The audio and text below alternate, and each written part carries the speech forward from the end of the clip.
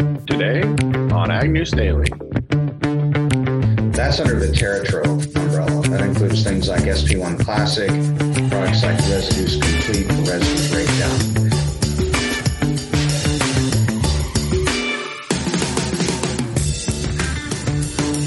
Happy Valentine's Day, listeners. This is Tanner and Delaney on the Ag News Daily podcast, bringing you the latest headlines from around the world. Right, Delaney?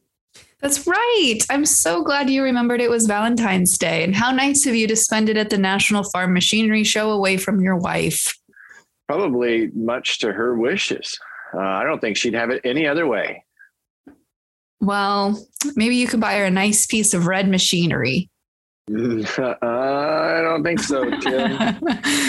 I did want to point out that I wished our listeners a happy Valentine's Day and not you. I didn't say me. Well, I know, not you, but I just wanted to point that out, that you kind of let that slide by. And I'm surprised you didn't give me heck for not wishing you a happy Valentine's Day. Why would you? At this point, I've just come to expect it. You know, it's been a while since we've had snow on Valentine's Day. I remember being down here at National Farm Machinery Show last year, and Iowa went through a heat wave, melting a lot of the snow, but we've got some chances. It looks like the Northern Plains, a large area of the Northern Plains, all have chances. Blizzard warnings for North Dakota, South Dakota, Western Minnesota today. There are chances for that snow system to drop down into Kansas and across the Midwest tomorrow. There are 3 to 6 inches of snow forecasted with gusts of wind up to 60 miles per hour. Most of that area will see between 4 to 6 inches and wind gusts of 45 miles per hour. So we'll see how much snow actually falls. But when you have this type of heavy snow coming after a little bit of a warm event, Delaney, the National Weather Service is stating that this may damage property and cause power outages just due to the weight and frequency in which the snow may be falling and blowing. I had never seen that before in a National Weather Service alert. So it'll be interesting, and looks like it might be a heavy snow. Well, Tanner, can I go back to Valentine's Day here for just a second? Because I forgot I have a fun fact that I forgot to share. Ooh, I probably just didn't give you a chance. So go right ahead. Well, a majority of the roses that are bought for Valentine's Day are not coming from the United States. I don't think that's a big surprise to us. But there's 3 countries that primarily we're importing roses from. Tanner, do you want to guess what those 3 countries are? I don't know why, like Holland or something like that pops into my mind. So I will go with Holland as a guest, the Netherlands as a guest, and I'm out of guesses. Well, you got 1 out of 3. So good job. The Netherlands is one of the largest rose importers for the U.S., as well as Ecuador and Kenya. Those 2 threw me off a little bit. Oh, yeah, there's no way I would have gotten that. No, I think Ecuador, maybe I would have guessed, but Kenya, that one really kind of threw me through a loop. I would agree. Well, Delaney, fighter jets were not making loops in the sky over, this was not Germany. This was over Poland. 2 Dutch F-35 air fighters were intercepted or did an interception of 3 Russian military aircraft near Poland and escorted them out of Polish airspace. The Netherlands Defense Ministry stated that this happened Monday in the evening hours. The unknown aircraft approached Polish NATO area, and according to Reuters, as you pronounce, the translation came from the ministry statement here that there was no harm done at this time, but it is to be noted that they were within unwelcomed airspace. So a quick little headline there without much detail right away this morning. Well, we also have a quick headline here that China has released their yearly ag policy blueprint for 2023. Now, this is kind of a document that shares what their goals look like for agriculture for the year, Tanner. And in this annual rural policy blueprint, known as the number 1 document, China's State Council reiterated a recently stated goal to boost grain production capacity by about 50 million metric tons from current production of more than 650 million metric tons. They also reiterated their focus on improving domestic capacity for things like soy, corn, ethanol production. and that they wanted to continue to reduce their reliance on external countries, Tanner, specifically the United States. I'm sure was where they were thinking that through. But they also said that they will fully implement a campaign to reduce soy meal rations in their feeds specifically as a way to reduce their reliance on soybean imports. As related to trade, they also acknowledged the role that it played for the country and said that they will, quote, implement the diversification strategy of agricultural product imports thoroughly, whatever that means to them. But all in all, it sounds like they have made it pretty clear that they're looking to increase domestic production. Whether or not that is plausible is a good question. Yeah, I had seen that article as well. I'm glad that you're able to share that with the listeners today. But for days, authorities have been telling residents in the area around East Palestine, Ohio, that it is safe to return home after the 150-car train derailment carrying hazardous chemicals that derailed on February 3rd. The Ohio Department of Natural Resources said the chemical spill resulting from the derailment had killed an estimated of 3,500 small fish across 7.5 miles of streams, according to the report late last week. There is now been additional reports coming out stating that 10 miles away from the accident site, there are livestock and hens, which I guess would also be considered livestock, dying. It looks like a couple of reports have come in of backyard chickens with hens and roosters. There are additional fish floating within water that is not connected via a creek nearby the site. Wedding photographer stated that she's reporting difficulty breathing, but now there is additional concern within that area, Delaney, of livestock being at risk. There are no official statements coming from the EPA. There was a controlled burn of vinyl chloride, a flammable gas, to prevent explosion as the rail operators were cleaning up this mess. And now there is some lingering concern around residents within that area that there could be lasting consequences. Now, of course, while this gas was being burned, Delaney, the area around there was evacuated as far as people go, but there may be other issues continuing. The EPA classifies vinyl chloride as a carcinogen, and routine exposure could increase one's risk of liver damage or liver cancer. Short-term exposure to high concentrations can cause drowsiness, loss of coordination, disorientation, nausea, headache, or a burning and tingling sensation. So it'll be interesting to see if any more news comes out of this story as time progresses.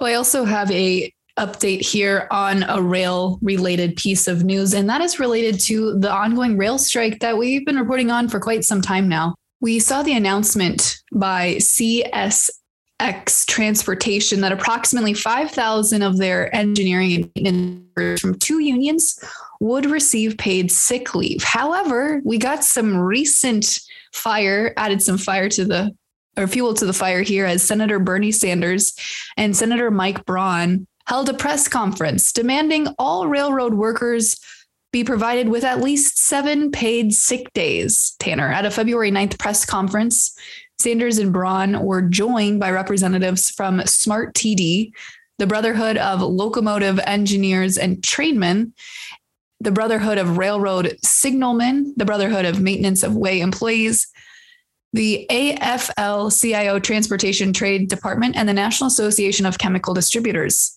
Sanders was quoted saying that these rail industry folks are making a lot of money, and 7 sick days is not going to break the bank for them. He said that the math adds up to the cost for the entire locomotive industry would be just $321 million, less than 1.2% of their profits in a single year.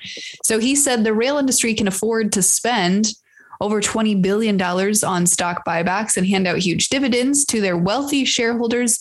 Then they can also provide at least 7 paid sick days to their workers. So these 2 senators sent a letter to the CEOs of the 6 Class 1 railroads, which were largely those involved in the ongoing rail strikes, Tanner, reminding them that the nearly 120,000 railroad workers employed by them are vital to the well-being of the country, and demanded that they be given 7 sick days. As far as a response from the rail companies, Tanner, I don't believe we have anything yet from them or how they would go about putting that in place. It's Congress, so there's nothing legal about their request, but I suppose they could cause trouble for the rail companies if their request is not met. Sure. They probably draw a lot of attention, at least when a letter arrives. Last piece of headline news that I have is the USDA announcing that there is now $850 million available in conservation programs for 2023. USDA Secretary Tom Vilsack made this announcement yesterday. The Inflation Reduction Act is now providing an additional $19.5 billion over the next 5 years to climate smart ag projects through the NRCS. The NRCS is making $850 million of that available for 2023. This will be through programs such as Environmental Quality Incentives Program, or EQIP, Conservation Stewardship Program, CSP, the Agriculture Conservation Easement Program, ACEP, and the Regional Conservation Partnership Program, which is RCPP. This act is providing an opportunity for a once-in-a-generation investment in conservation, according to Vilsack, as he spoke to the National Association of Conservation Districts at their annual meeting yesterday. We know that ag plays a critical role in the nation's effort to address climate change. We are using this funding to bolster our existing programs and maximize the benefits, fostering other environmental benefits across the landscape. The IRA funding includes $8.45 billion for EQIP, $4.95 billion for RCPP, $3.25 for CSP, and $1.4 for ACEP to increase those funding limits starting immediately. And that's good news for farmers here in 2023. NRCS accepts their applications all year round, but if producers are interested in EQIP or CSP, they should go to their state and look for application due dates to be considered for this funding cycle. But that's what I've got for today, Delaney. Well, I think the only other thing I have for today, Tanner, is markets. So what do you say? Let's do it. All right. Well, yesterday we certainly had some positive momentum in the grain markets, and in the overnights here today, we were not able to sustain some of those moves across the board. However, corn was able to keep pushing higher in the March old crop contract here, up 2.25 cents in the overnight to open at 6.87. December new crop corn unchanged overnight at 5.96.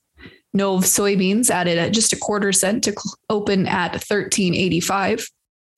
March hard red winter wheat added 1.50 and will open at 9.13 3/4. As we trend over here into the livestock markets, Tanner, we saw green across the screen. April live cattle will open at $1.6510. March feeders at $1.8720, and April lean hogs will open this morning at $86.35. Without further ado, Tanner, let's kick it over to a conversation with DPH Bio.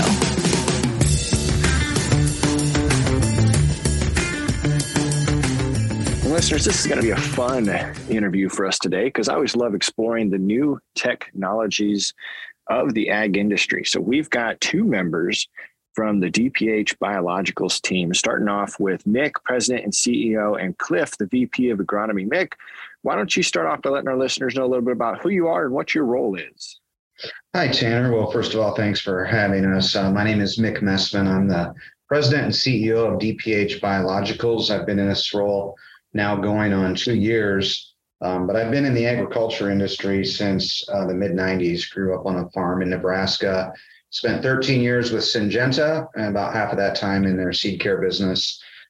Spent 9 years with DuPont Pioneer, again with a focus on seed applied technologies, and then about 4 years ago, started working with smaller biological-based companies. So Tanner, we're thrilled to be here and look forward to the conversation.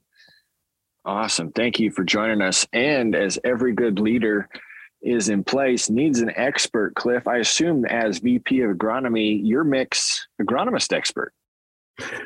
Correct. And Mick and I have had the good fortune of working together over the years. And I've been had a hand in developing out many of the common seed treatments that we use today in American agriculture for the last 30 years. So I'm glad to be here. It's exciting to bring new and innovative technology to the market.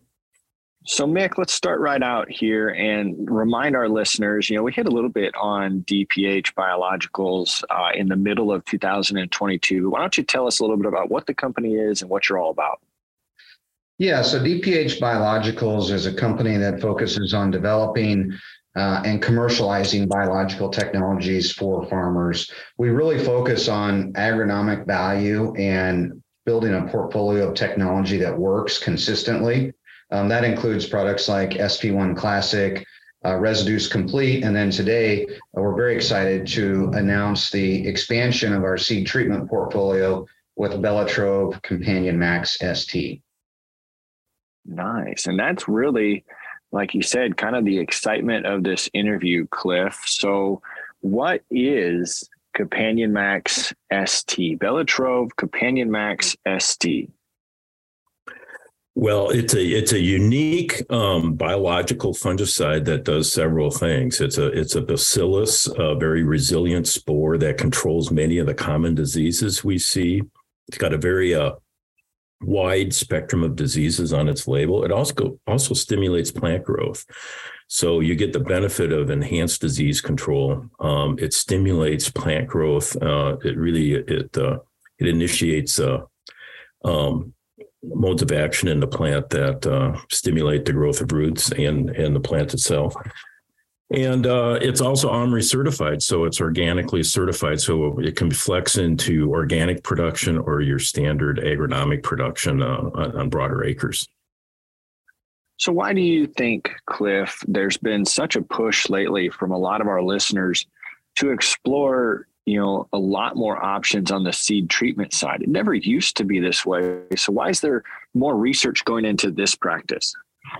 Yeah, I think there's a lot more innovation in this space because there's a lot of unique ways now to get seed treatments right on the seed. And when you can deliver these products right to the seed, it's right where it needs to be to get the best agronomic value. So what we're seeing now is the expansion of a lot of hopper box or on planter type treatments where we can deliver the dose of these particular products directly to the seed and get it in the best position to give the greatest agronomic value. And Mick, as you're leading your team through this highly competitive industry, especially one that's emerging with a lot of new technologies, how are you able to focus them on looking forward and discovering the next item that'll bring value to our listeners? Well, Tanner, we put together a great team, and our team has experience not only with the large multinationals, but also with other startups. And the core, focus for us is what's the value for the farmer? There's a lot of technology out there looking for a problem to solve. We really look for problems and then look at our technology in terms of how can we help the farmer solve those problems. In this case, with Bellatrove Companion Max ST, as Cliff said, it's a very versatile biological technology that does have an EPA registration. So the grower can have confidence in the disease control claims. In addition, it has application flexibility. So as the market is changing and growers want more flexibility, they're going towards treating the seed on their planter or in their planter, if you will. And this product provides that flexibility and really answers the demand from farmers on how they want to farm. So Cliff, is that what you and your team on the agronomy side are focusing on as you develop these products? Is it flexibility or what really drives you to make something new and different? Yeah, I think flexibility, the ability to deliver real agronomic value and in terms of disease protection in this case, or really yield potential. And, to really work with the high-tech inputs that we see in modern agriculture. How do we best marry up these biological treatments to enhance agronomic value? So items like resistance management and broadening disease control, giving growers more options is really what we're focused on. And I can't get over the a couple of these words that I think combine every letter of the alphabet in the press release here. It says here that this uses DPH Biologicals' proprietary ENV 503 strain, which so far I understand, of Bacillus amyloides. What is that word, Cliff? Yeah, it's a unique proprietary bacteria. So it's a natural, organically approved bacteria. And it's very unique in that the spore is very resilient. And this bacteria, once it's sprayed or put on the seed, it'll grow with the plant root and forms a film on the roots that serves as a disease barrier. So unlike chemicals, which and commonly in agriculture, people put chemicals on the seed, they start to deteriorate over time. Biologicals are unique in that they establish on the plant and grow, so they can give you this season-long protection and greatly enhance control of these diseases. So, Mick, it sounds like this Bellatrove Companion Max ST is definitely something that our listeners should look at for this year's growing season. But as president and CEO, what are you most excited about looking forward to in the future for DPH Biologicals? Tanner, we're excited about our portfolio. We're also really excited about the team. And so at DPH Biologicals, we have a portfolio of biofertilizer products, or products that really work in the soil and provide that biological activity. That's under the TerraTrove umbrella. That includes things like SP1 Classic, products like Residus Complete for residue breakdown.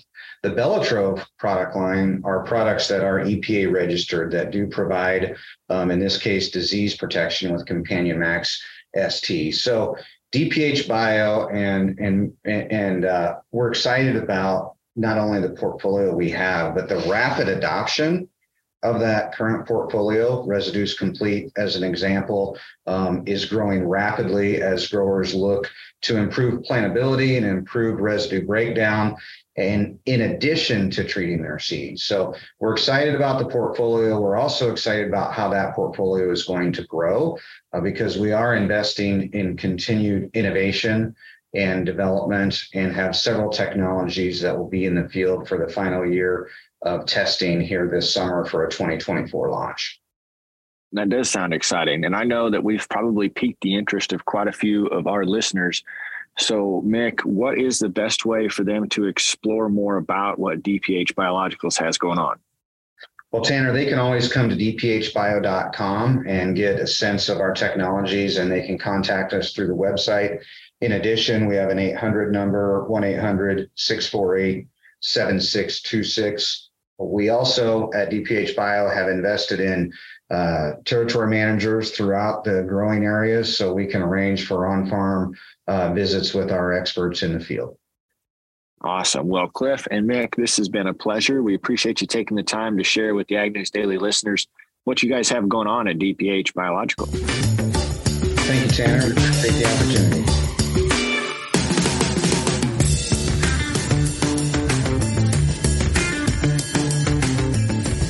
There you go, Delaney. Another great Tech Tuesday interview to share with our listeners. Hopefully I can grab some good conversations while I'm down here at National Farm Machinery Show and maybe sneak some of those in towards the end of the week or first part of next week. We would certainly love to hear that and your take about how the show's going this week, Tanner. I will keep everybody apprised. But for today, what do you say? Should we let the listeners go? Let's let them go.